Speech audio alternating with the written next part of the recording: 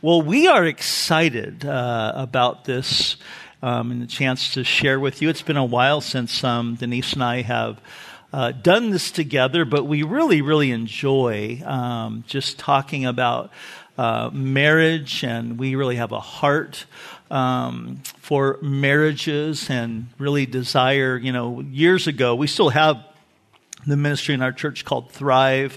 Denise and I actually started that, and we had a little kind of slogan that we said, we don't want to see people just survive marriage, but we want to see them thrive in their marriages. And so that really is also the heart of this class. And I know that there are some of you who've been married a long time, some of you who are just newlyweds, some of you are in between, and hopefully tonight, in fact, I think there's even a couple that signed up that aren't married yet. And so hopefully as we go through these next 6 weeks, that what we have to share and what God has put on our heart is really going to be an encouragement to all of you. So I'm going to pray, and then I'm going to go ahead and let Denise kind of begin by kind of telling our story a little bit. So let's pray together. Lord, we thank you for this evening and the opportunity that we have tonight to look at what I know that you are very passionate about, and that is marriage. And Lord, it is just a joy to talk to these folks that represent so many of the marriages in our church. And I pray, God, that over the next 6 weeks that you would do a work in all of our hearts, and that we would be encouraged, and that we would see our marriages just growing and flourishing and bearing fruit. Lord, I pray that as you challenge by your Holy Spirit, that we wouldn't be resistant, but we would just be open to all that you have for us. And so we give you tonight, in Jesus' name, amen. Amen. It's good to see all of you. Okay, so I'm going to give you the brief version of our story of how we met.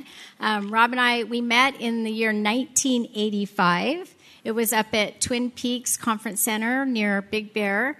And I was 19 years old, and he was 20 years old. We were just babies. And so Rob was on the mountain because actually he had just been hired by Pastor Brian Broderson to be the youth pastor here at Calvary Vista. And they were up for a week-long family camp on the mountain. And I was up there because I had just finished Bible college and was really in a place in my life of just seeking the Lord for direction on what was next. And so I felt led to just stay on the mountain that summer and be a camp counselor and help out in any way I could. And so it was during that time that there was someone on the mountain that approached me and said, hey, would you be willing to help out this youth pastor who's here who needs someone to lead worship for the junior high kids? And I said, sure.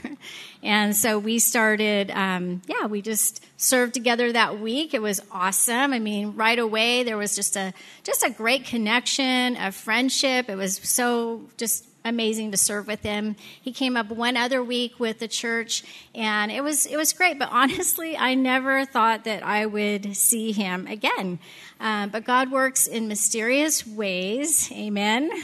Some of you have those type of stories, and we don't have time to go into all of it. But I can tell you, without a doubt, that God worked and he orchestrated and he opened doors in such a way that got me down here to be a part of Calvary Vista and to be a part of the worship and also to serve in the youth. So we got to hang out quite a bit. Yeah, and one of the things that did happen that was just really crazy that I will mention is that Denise had been asked by Pastor Brian if she would consider moving here and helping out with our worship ministry here at the church. And so she had been praying to just see, like, God, do you want me to do this? And she got to this point where she was feeling like the Lord was saying yes, but she was wondering, where am I going to live? What am I going to do for work? How is this all going to happen? And I kid you not, on the same day I got a call from somebody here in the church that said, "Hey, Rob, I have a business. I'm looking for, a young gal to come work in my office. Do you know anybody?" And I'm like, "I might." And then I hung up the phone, and I'm literally like 20 minutes later, I got a call from a lady in the church who had a daughter who was in college. And she said, "Hey, my daughter and I, we have this 3-bedroom house. And so we have this extra room. Do you know another young gal that might need a room to rent?" I'm like, "I might," and then Denise called me like maybe an hour after those 2 calls and said, "I really feel like God wants me to come, but where would I live and what would I do?" And I'm like, "God's already got it covered," It was amazing. So it was awesome. Now, we didn't start dating right away when she first moved down here because both of us were coming out of relationships, but we did start working together in ministry. Not only did she help in worship, but she immediately started helping me in the youth ministry. And as we were working together, I was really, just being attracted to her and her heart for the Lord. And I think you were kind of interested in me as well. Yeah, he was hard to resist, really. And what's so funny is, you have to remember, we're working with junior hires, and so I have all the junior high girls going, "Isn't he so cute? What do you think about Rob? And we think you're going to marry him." Actually, one of the girls in the youth was Dawn Hill, for those of you who know her, that sang. She was one of those junior high girls. So yes, you were hard to resist. So we're doing ministry together. We're seeing each other like almost every single day. And after about 3 months, I finally asked her out. And because we were doing youth ministry, a lot of times we'd go get something to eat and we'd, talk about, the youth ministry and what was happening. Or sometimes after a youth event, we'd go get ice cream or something and we'd talk about what happened and maybe what we could have done better and that type of thing. And so one day I finally said to her, I said, "Hey, you want to go out and not talk about youth ministry?" I'm like, "Are you asking me on a date?" I was like, "Yeah," and so now you got to picture this. At that time, I made $700 a month. My rent was $4.25, so I didn't have a whole lot of money, but I wanted to impress her. So I took her to the Chart House in Cardiff, right? Okay. I saved up. We got a table that was right by the window. The water's coming. It was just perfect, beautiful. We had a neat night and great dinner. We're, talking. I thought everything was going well. But then on the way home, she fell asleep. I did. I fell asleep. Okay. How many of you do that in the car? It's like rocking a baby to sleep. I don't know. There's something about a car, and I just snooze out. And trust me, I was so embarrassed when we got back, and he shuts off the engine, and I wake up, drool down my face. I'm like thinking he is never going to ask me out again, and especially after almost breaking the bank over that. But I didn't know how to take that. I'm like, okay, am I that boring? Come on. No, I was just that comfortable. Well, a few weeks later, I took her to my parents' house for Thanksgiving, and I was in love big time. And I loved everything about her. And in April, I ended up proposing, and we ended up getting married 3 months later in July. And so it was really exactly 1 year after we met. And we've been married. It'll be 36 years in July. Yay. Yeah, and really it's by the grace of God and the goodness of God working in us, transforming our lives, that we can sit here and say that, yes, we are still in love with each other. But, a lot has happened over those years, right? We've lived in 7 different homes. We moved 1,000 miles away from here to go plant a church in Oregon. And while we were there, we had a baby. Well, when we left to go, we had a baby and a toddler in hand. That was crazy. Yes. Don't recommend planting a church with that. And then 5 years later, with another baby in tow, the Lord called us back here to Calvary Vista. And so we've been so, so blessed. In fact, we did just celebrate 25 years where Rob's the the senior pastor here. And so we're very, very, very thankful. So we have 3 adult children, 3 grandkids, and a wonderful little dog named Reddington. And so there we are. Aaron and Brooklyn, our son, and his wife and baby Jack were just here for Easter, so we got to get a family photo. So we're blessed. Yeah. So this is what we've discovered, though. We've been married, going on 36 years. I would say we have a good marriage. 36 years, we're still friends, best friends.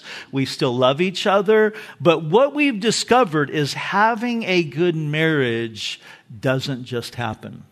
It takes work. And you have to be intentional. Question, how many of you here have a garden at home or have ever had a garden? Whether vegetable, flower garden, any kind of garden. Okay, yeah. A lot of you. Okay, you know this, that, you got to take care of a garden. And I like to say this, that marriage is like a garden in 2 ways. Number one, might want to take notes on this. Number one is that you get out of it what you put into it, right? So if you plant tomato seeds, you're going to end up with tomatoes, not cucumbers, right? And so too, the same thing is true in a marriage, that the ingredients that you are planting into your marriage are going to determine the fruit that comes out of your marriage. So if you plant the wrong stuff is going to come out. If you plant nothing, you're going to get nothing. And think of it this way. You wouldn't think of walking into a bank to make a withdrawal in a bank that you haven't made a deposit. Well, there are people all the time who are trying to make withdrawals on their marriage and in places in their marriage where they haven't made a deposit. And so by signing up for this class, you're making a deposit. By signing up for these 6 weeks, you are being intentional. And I think in this time, we're going to share some biblical and practical insight with you. And so marriage is like a garden in the sense that you get out of it what you put into it. And the second way that marriage is a lot like a garden is that when a garden is neglected, things begin to die, right? And weeds begin to grow, and it happens pretty quickly. In fact, I was just out on my patio today, just so bummed out over this beautiful plant that just 2 weeks ago was so beautiful, had these cute little yellow flowers, and when people would come to the house, they would comment on that. I go out today, and it's all like shriveled up, and it looks halfway dead. It's because I forgot to water it over the last 2 weeks and all that warm weather. But the same is true in marriage, right? If we neglect it, if we're not properly taking care of it and we're not paying attention to it, then our love begins to diminish and it begins to dry up and it can lose like that vibrancy and that beauty and life. And then before we realize it, there's like weeds everywhere, right? Because weeds are they're relentless. And so in marriage, it's the weeds like anger and resentment or insecurity. And I mean, we could go on and on of all the weeds that can begin to grow up in our marriage. And weeds grow so quickly. In fact, they grow faster than the fruit. Amen. So that, again, it's the same in marriage. Why? Because the soil of our sin nature is very, very fertile for weeds, unfortunately. Yeah. So over the next 6 weeks, we are going to invest in our marriages. And as I mentioned, we're going to give some very practical insight, as well as some biblical insight that I promise you this. If you apply these to your relationship, your marriage is going to thrive. It will. I can promise you that. But it's going to take work. It's going to take intentionality. It's like what we say in the gym is true about this, where there's no pain, there's no gain. And that thing is true. It's like some of this that we're going to share over the course of these 6 weeks might be painful for some of you. We're going to touch some nerves that you're going to want to go, I don't want to go back next week. But the Lord is doing that. It's the Holy Spirit that's working. And if you put in the hard work, you're going to reap huge dividends in your family, in your relationship, amongst your friends. And there are testimonies of people in this church who have applied these principles who, I got to tell you, I looked at their marriage and thought, it's over. There's no hope. And they are walking miracles today. So tonight I want to give you a picture to start this off. This is kind of the big picture of a house and the building of a house. And what we're going to look at tonight is what I might call the blueprint or the framework. And we're going to look at 4 elements that we're going to use as the framework for this study. This is sort of the big picture that we'll come back to again and again. And these 4 things are seen in the opening verses in Ephesians chapter 5 in the section regarding marriage. So I'm going to ask you to turn in your Bibles there to Ephesians chapter 5. And Denise is actually going to step down for the rest of this tonight, but she will be here to team teach with me over the next 4 nights that we're together. But for this very beginning, it's just a little easier to do this by myself. So now, when most people think about the marriage passage here in Ephesians, most people think it starts in verse 22, right? Like that's where Paul starts talking about marriage. Wives, submit to your husbands. But actually, it starts way before that. In fact, I want to just give you, to kind of get the picture of what's happening here in chapter 5, the outline for the book of Ephesians. And it goes like this. Chapters 1 through 3 deal with the wealth of the believer. It's all about our identity in Christ. That's chapters 1 through 3. And then when you get to chapter 4, Paul starts talking about the walk of the believer. And it's the idea of, because this is who you are in Christ, now be intentional because of that and walk in this way.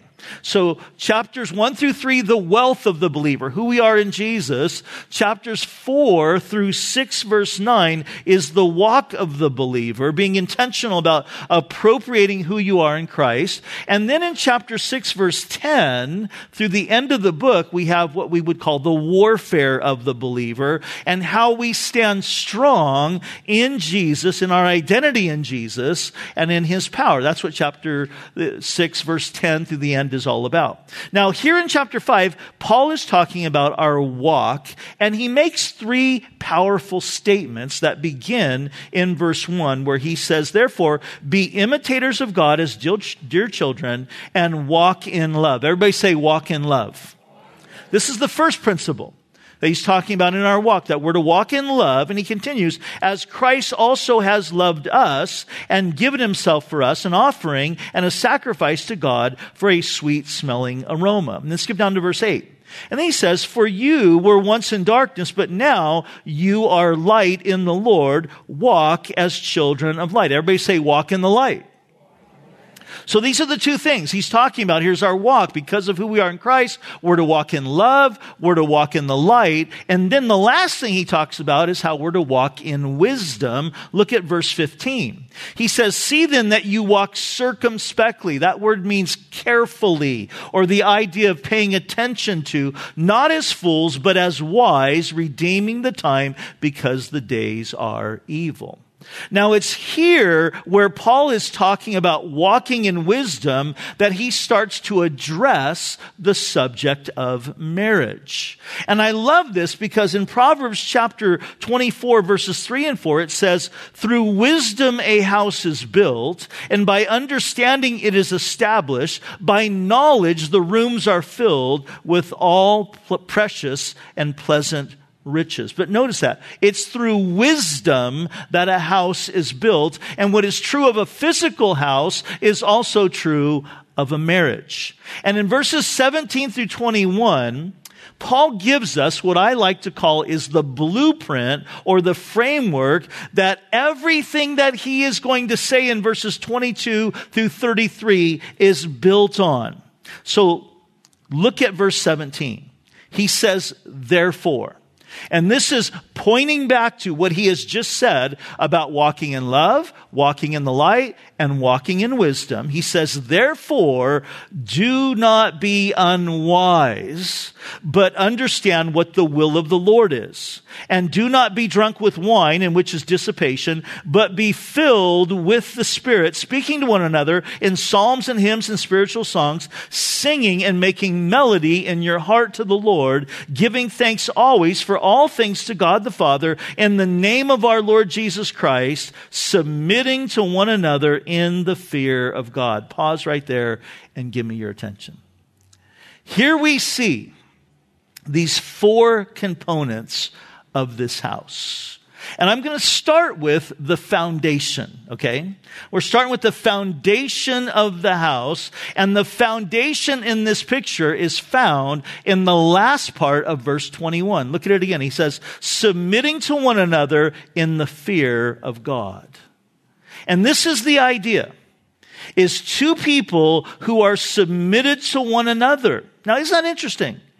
That before he says to the wife that she submit to the husband, he says to both of them that they are to be submitted to one another. But I want to zero in on that last phrase where he says, in the fear of the Lord. This is the key. The fear of the Lord speaks of having a reverence, a respect, a sense of awe toward the Lord. It speaks really of a life that is yielded to and surrendered to Jesus. In Proverbs chapter 9, verse 10, we're told the fear of the Lord is the beginning of wisdom, and the knowledge of the Holy One is understanding. So check this out. Here's the picture. The foundation of the marriage is built on this reality. This is the foundation, is you have two people whose lives, get this, individually are submitted to Jesus as Lord. That's where it starts. Two people whose lives are individually, that's first, submitted to Jesus. That's the foundation that your marriage is to be built upon. Two people who are submitted to Jesus. So that means it will be two people who are submitted to His Word. Two people who are individually saying, I'm going to take the direction for my life, not from anything else but the Word of God. I'm going to take the direction for my family from the Word of God. I'm going to set my priorities. All of this is going to be connected to my relationship to Jesus and what He says in His Word. Now, I just want to pause right here and say, if you're not willing to do that, if you're not into that, if you're like, I don't want to be submitted to God and His Word, this is not the class for you, okay? You might as well go home or go somewhere else, because this is key for everything that we're going to be talking about over the course of the next few weeks, is coming to that place where we're realizing, okay, I individually want to be submitted to Jesus. It really is the picture of what Jesus talked about of the parable of the builders. Remember that story? Jesus said there were two builders, a wise builder and a foolish builder. And He said the foolish builder was the guy who built his house upon the sand. And He said, and when the wind and the waves and the storm come, not if, because the wind and waves and storms always come, right?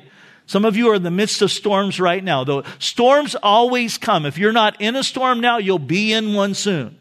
The storms always come. You can count on it. It's a part of life. He says, and when the storms came and crashed against that house, it crumbled because it was built upon the sand. And then He defined what that house built on the sand was. And He said, this is the guy who built his house on the sand. It's the one who hears my word and doesn't put it into practice.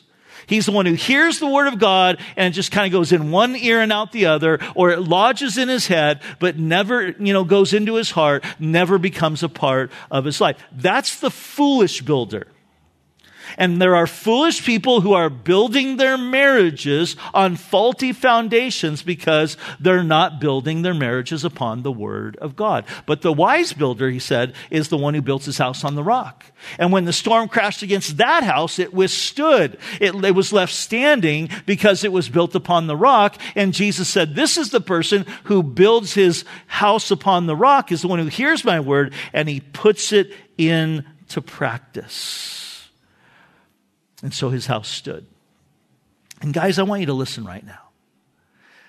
If your wife respects your relationship with Jesus, if she respects your walk with the Lord, if she knows that you are a man who is submitted to Jesus, and you're not, you don't have a bunch of compromise going on in your life, if she knows that you are a man of the Word and a man of prayer, it will be a lot easier for her to respect you.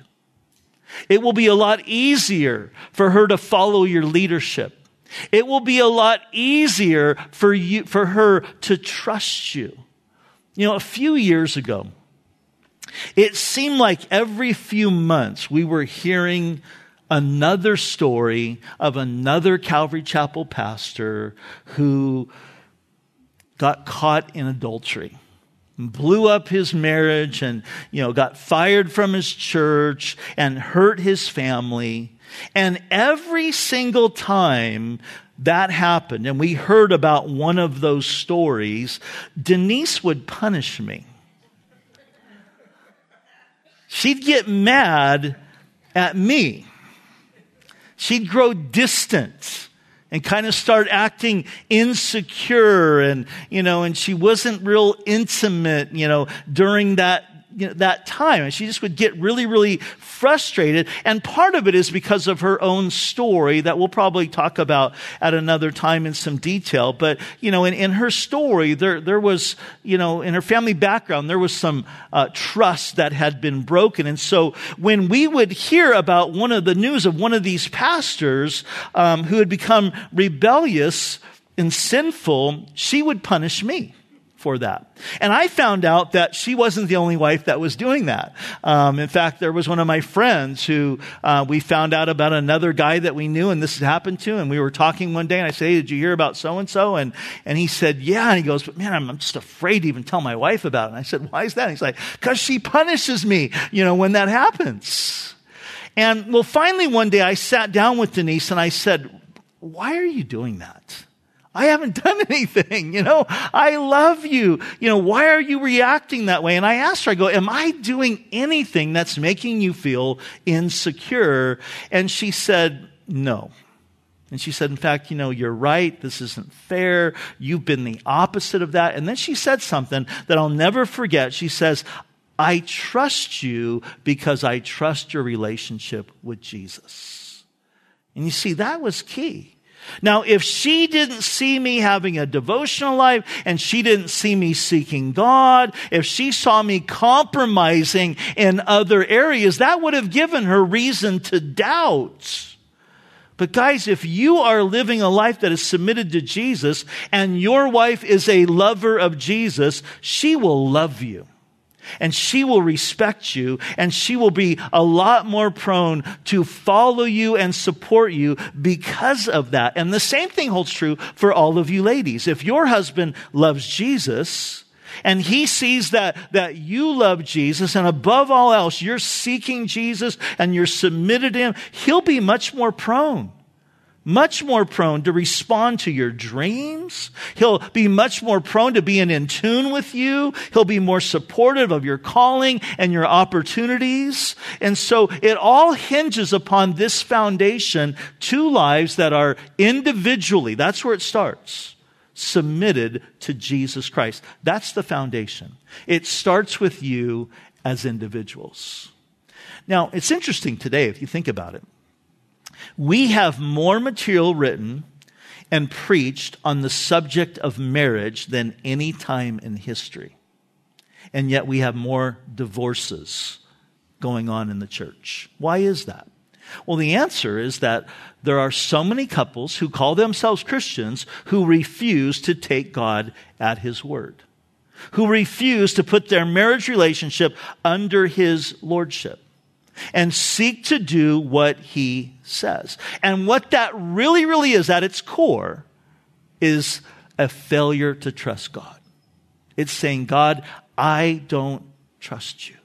I don't think you really know what you're talking about when it comes to marriage. And so a wife will say, I know what God's word says for me, but, if I do what God's word says for me, my husband's going to walk all over me. And husbands who say, I know that I'm supposed to love her as Christ loved the church, and I'm to be a servant leader in my home, but if I do what God's asking, I'm going to lose control, and I got to be the man, right? And basically we're saying, God, you don't know what you talk about. You don't know what you're talking about. 90% of the problems we see in marriage stem from the fact that people refuse or ignore. They refuse to do or they ignore what God's word says.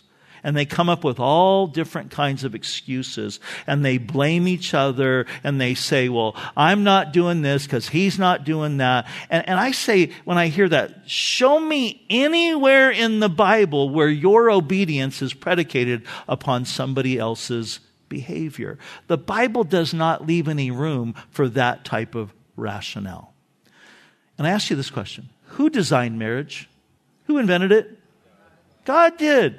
So we should trust him, that he knows what he's talking about, right? So that's the starting place. That's the foundation. Two people who individually in their hearts say, I'm going to be submitted to Jesus in my life. It's been said that marriage isn't about finding the right person. It's about being the right person. So it's inside, it's individually saying, Lord, I'm going to be who you want me to be in this marriage. It's about remembering this, that your spouse, for all you guys, your wife is God's daughter before she's your wife. And all of you ladies, your husband is God's son before he is your husband. And God loves you both and is committed to you both. Now, a foundation, though, doesn't make a house, right? You need more than that. You need more than just a slab of cement. So what comes next? When you're building a house, the next thing that comes, and for all you builders, don't get, mad at me if I'm skipping some things here, but in this analogy, what comes next is the walls. You frame up the walls, and the walls create elevations. The walls give depth and perception, and you start to kind of see what this house is going to look like. The walls give character to a house, and in the walls there are doors, and those doors are what? Entrance points, right? And in the walls are windows that allow light to come in and illumination to happen. In our house, my wife has pictures that are hung on the wall that tell a story of the years of our family. And she has these different plaques that she has on, different walls that tell, something that's important to her or something about, our relationship with the Lord. When we were dating in my apartment, this was my decor. I thought it was awesome. I had a picture on the wall, on one wall, of Michael Jordan going in for a dunk with his tongue hanging out, okay? I had on the other wall the Endless Summer poster. Remember that, guys? Endless Summer? And then I had on the other wall, I had the I Am poster, the one with all the names of Jesus right in the middle. You guys remember that one, I was looking for pictures of these. I couldn't find it. It's how old they are. But so I had, those are my priorities. Basketball, surfing, and Jesus. It was like, that was the decor. And when Denise and I got married, she's like, I'm going to change this. And I'm like, why? Like even Michael, you're taking down Michael, But she made it look a lot better. She did, But on the walls, there's windows that illuminate. There's doors that are points of interest. And so too, in a marriage relationship, we have the walls. And oftentimes, we think of walls as negative things. In this analogy, it's a positive thing. And we see the premise of these walls in the first part of verse 21. Look at it again. It says, submitting to one another. It's the idea of mutual submission. of mutual concern, of mutual respect and caring for one another. And communication is going to be a big part of that. Because when you think about communication, what happens? It brings depth into a relationship. It's through communication that a relationship has a chance to grow. Communication brings insight. Communication brings illumination. Communication is like a door that opens access to our hearts. It's like the window that illuminates what we are thinking about and what we are feeling. And next week, we're going to look at some practical ways to build communication in a marriage relationship. But healthy and consistent communication can take a relationship to a whole new level. So mutual respect and submission is represented by the next phase, the walls. It's learning and understanding our love languages. We're going to talk about that as well next week.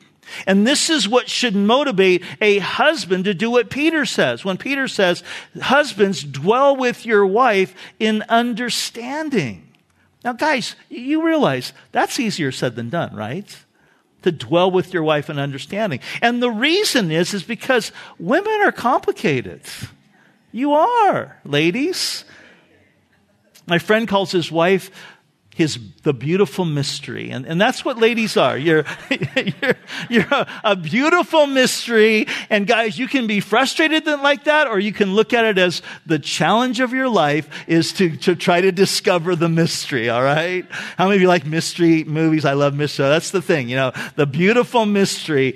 But women are. You're more complicated. Women tend to be more emotional. Women are more hormonal than guys. Women are a lot more communicative. They talk a lot more. They don't often say a lot more, but they talk a lot more, right? I'm just being honest sometimes, right?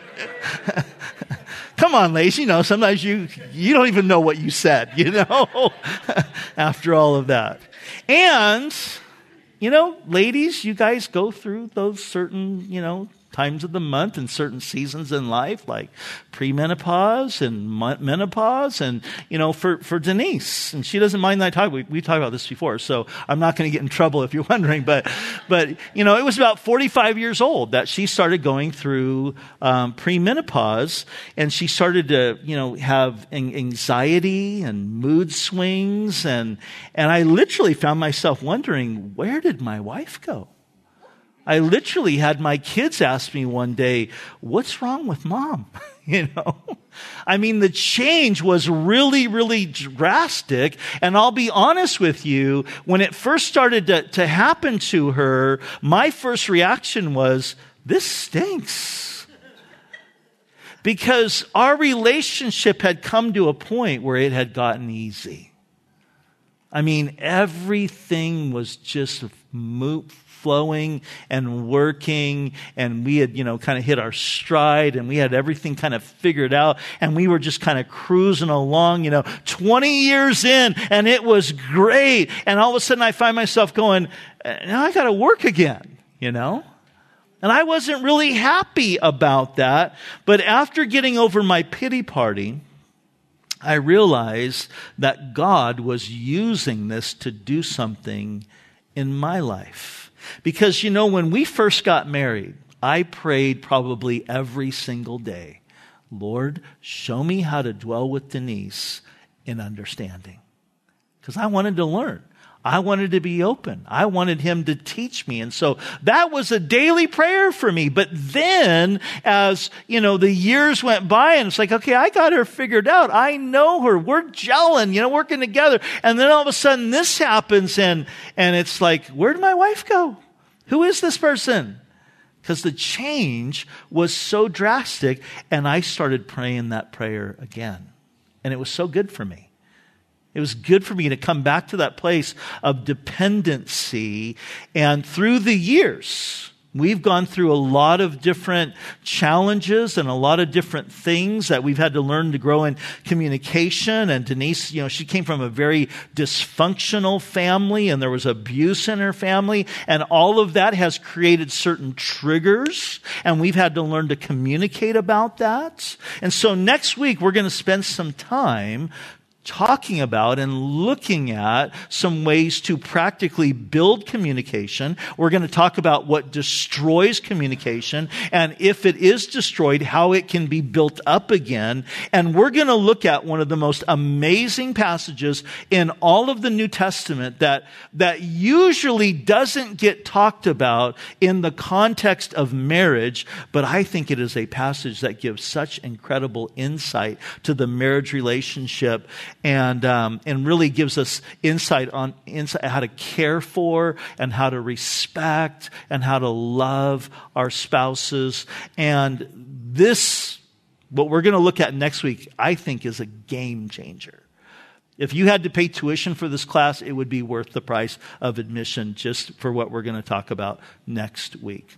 But couples who learn how to walk in this simple principle that we're going to talk about next week will experience a renewed joy, an excitement, and a rhythm to the relationship.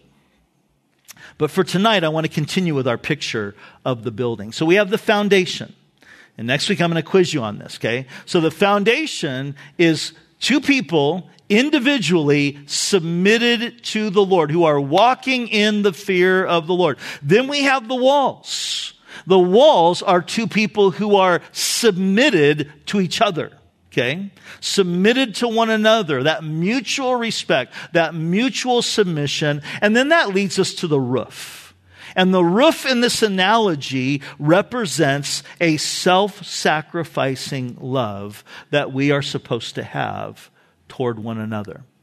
Peter wrote this in 1 Peter 4:8. Above all things, have fervent love for one another, for love will cover a multitude of sins. In Proverbs chapter 10, verse 12, we're told hatred stirs up strife, but love covers all sins. And it's this covering of love that leads us to be willing to walk in forgiveness. And we'll spend some time talking about that. What that looks like, what it doesn't look like, what it's not, why trust, once it's been broken, takes some time to build it back up again. But this idea of self-sacrificing love is really a thread that runs through the rest of this passage. Because it takes a self-sacrificing love, ladies, to submit to your husbands. Okay? You don't naturally want to do that. So we see that self-sacrificing love right away in verse 22. When he says, wives, submit to your husbands. That doesn't come naturally. That rubs against the very fibers of your being, but it is part of the fall. Because in Genesis chapter 3, verse 16, and after the fall, this is what God said. That was part of the curse for the wife. Your desire will be contrary to your husband, but he'll rule over you. So that's part of your sin nature, that you rub against that idea that, I don't want to submit, I don't know if I can trust him, and I want to lead. In fact, years ago, there was a pastor by the name of Lewis T. Talbot. He was preaching at the Open Door, big, huge church back in the day in L.A. And he was preaching on this particular Sunday on the subject of wives being submissive to your husbands. And when he was done, there was a woman that came walking up to him, and she was carrying a great big purse, wearing a great big hat. And she said, Dr. Talbot, how dare you tell us wives to submit to our husbands? If you were my husband, I'd put poison in your tea tomorrow. And he didn't miss a beat. He looked at her and said, and if I was your husband, I'd drink it.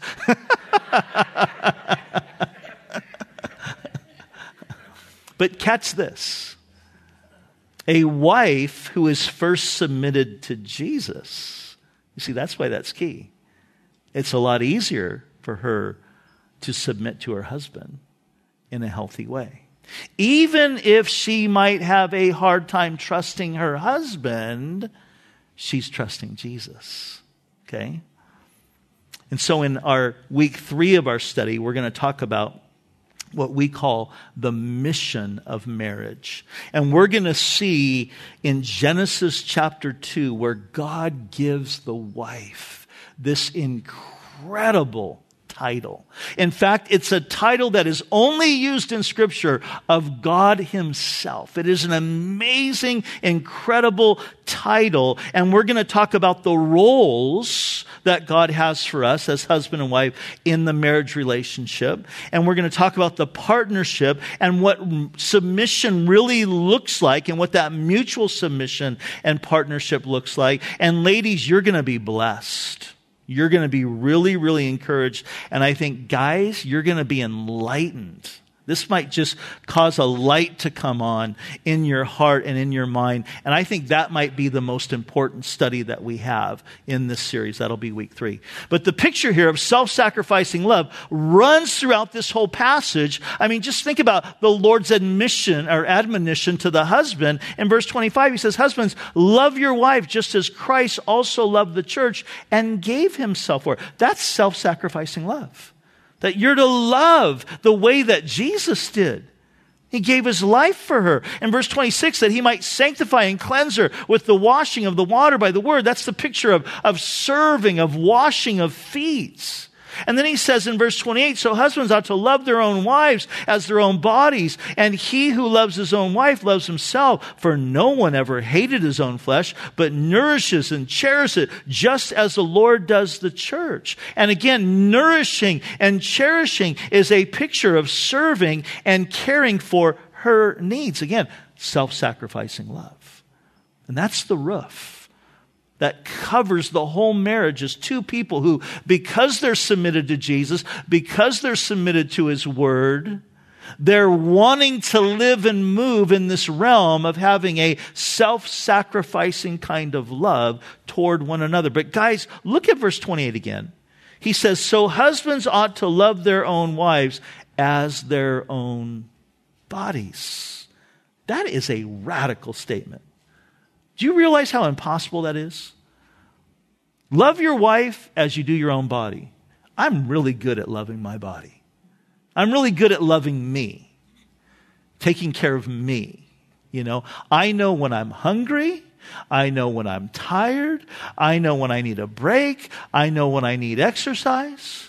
When I wake up in the morning, I'm not thinking about, I wonder what Denise wants for breakfast. You know, I'm thinking about what I want for breakfast because I'm in tune with me. But Paul says that you as a husband are to love your wife as your own body. How do you do that? How does that even happen? 2 ways. Number 1 is you have to learn to communicate. You have to learn to ask, hey, what do you want? What are your needs? What are you thinking? What are you going through? You have to be willing to listen.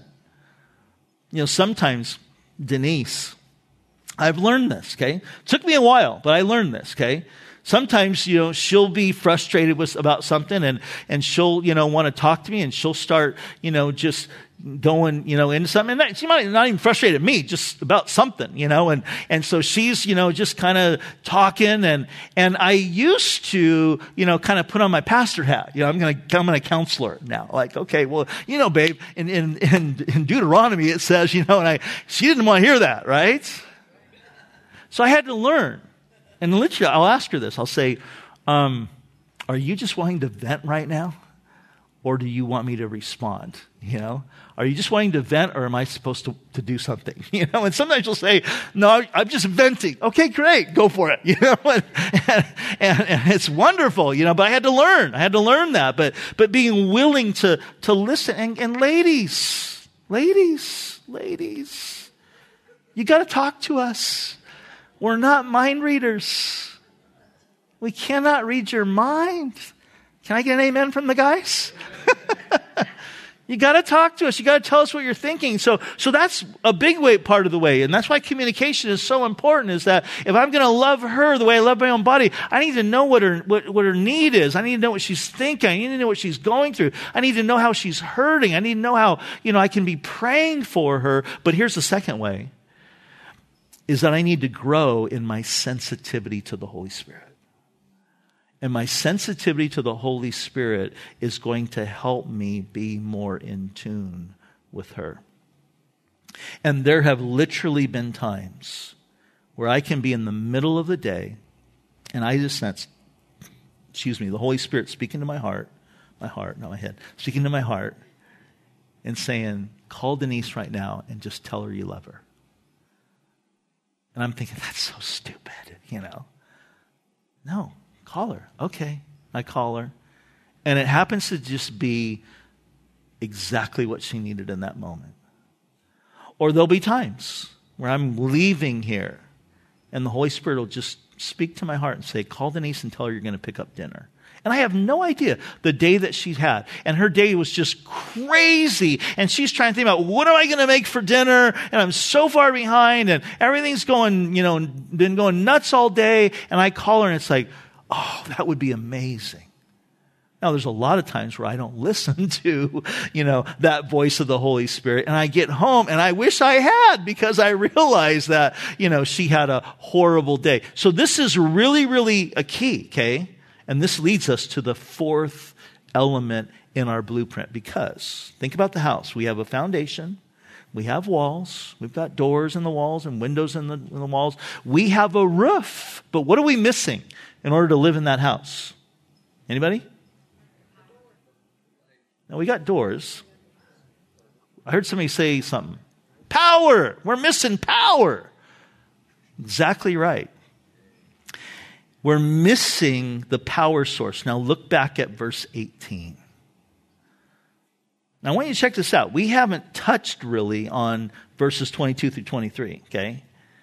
But we're seeing so much that is so important about marriage, and this is key. Verse 18, Paul says, and do not be drunk with wine, in which is dissipation, but be filled with the Spirit. This is the starting point for every single marriage if it is going to be successful. And what's crazy to me is I have read many, many books and listened to many, many teachings on the subject of marriage, and so many of them leave this out. And to me, it is a critical mistake.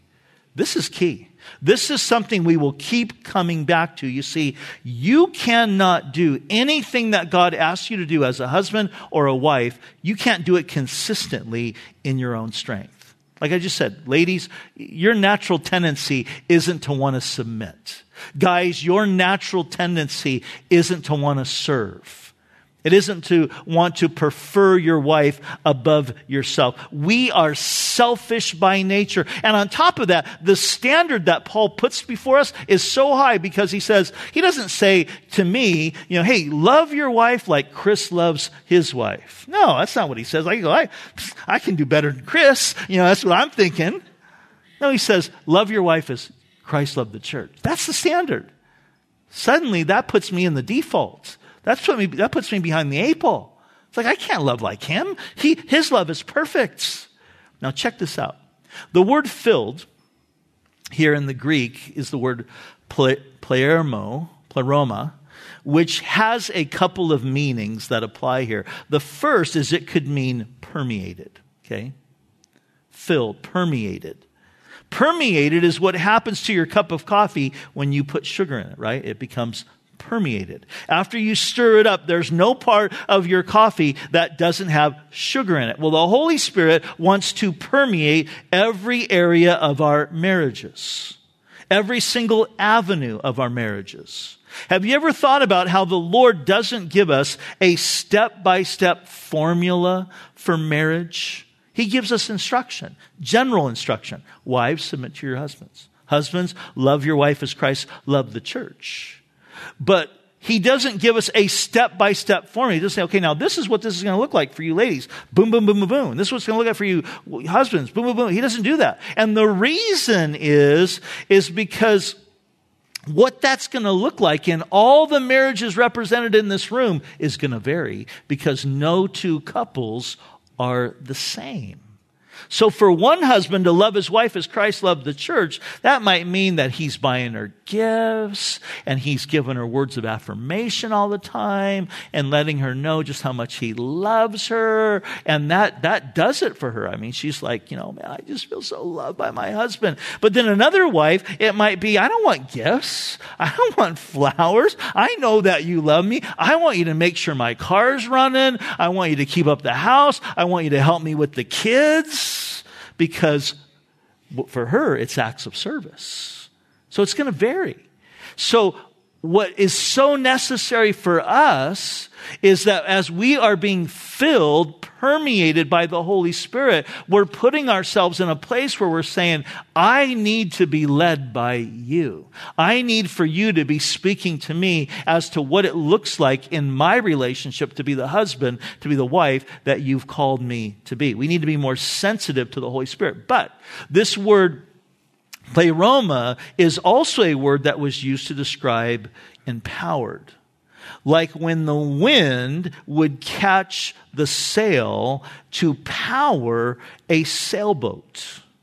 That it's propelling that sailboat, and we need the Spirit's power in our lives. And I believe that this is so significant that before Paul gives one word to the husband and wife about the marriage and the family, that he says, be filled with the Holy Spirit. And literally, it reads this way, be continually being filled.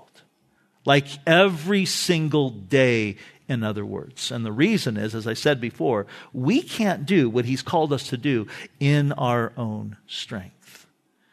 Marriage does take work. It does take intentionality, but it also takes a power that is beyond ourselves. And the Lord wants us to be completely dependent upon him, to really believe what Jesus said in John 15, apart from me, you can do nothing. One of my life verses, and I'm almost done tonight, is Matthew 5:3. Matthew 5:3 says this, blessed are the poor in spirit, for theirs is the kingdom of heaven. And I love that verse because to be poor in spirit means to realize your utter dependency upon God for everything. Okay? But I love the promise. Blessed are those who are poor in spirit. In other words, blessed are those who realize their utter dependency upon God for everything. For theirs is the kingdom of heaven. Now, think about this. Jesus is speaking to his disciples who were already his followers. So when he says theirs is the kingdom of heaven, I don't think he's talking there about heaven. Like, hey, this is how you go to heaven, even though we have to become spiritually bankrupt and realize we need a Savior before we can be saved. But he's talking to people who are already following him. So what does he mean when he says, for theirs is the kingdom of heaven? I like to think of it in this way. He's saying that all the resources of the king are suddenly at your disposal. For the person who realizes their utter dependency upon Jesus for everything, all of the resources of Jesus are available to you. Everything that we need, in other words, to be who he called us to be is available to us. That's why we like to say that God's commandments are God's enablements. Because God's never going to command us to do something that he doesn't also give us the power to carry it out. So the only way that we can even begin to love sacrificially is through the Spirit's power. And so for that reason, Paul begins this whole subject with these words. Don't be drunk with wine. In other words, like that's what the world does. They don't know how to cope, so they get drunk. You don't do that. You be filled with the Holy Spirit. And notice that Paul didn't write, get yourself filled or fill yourself. Instead, he says, allow yourself to be filled. And catch this. This will be the result. Look at verse 19. Speaking to one another in psalms and hymns and spiritual songs, singing and making melody in your hearts to the Lord, giving thanks always for all things to God the Father in the name of our Lord Jesus Christ. So he's saying here, this is going to be the result. You're going to be speaking to one another in the right way, in the right tone. There's going to be joy in your relationship. You're going to be thankful. So here's the big question as we wrap up tonight. How are we filled? How are we filled? There's two ways. One is to ask. One is to simply ask. It's to come to that place in your life, in your marriage, you say, Lord, I don't understand her right now. Lord, I don't know what to do with him right now. So Lord, help me. Fill me with your Spirit and show me what this is supposed to look like. You make that your daily prayer, and you'll begin to see God move and work in amazing ways. So one is simply to ask. It's realizing our dependency. The second, though, is to spend time in the Word. And I want you just to close tonight by asking you to turn to Colossians chapter 3, and we're going to see something really, really cool. Colossians chapter 3. Go ahead and turn there.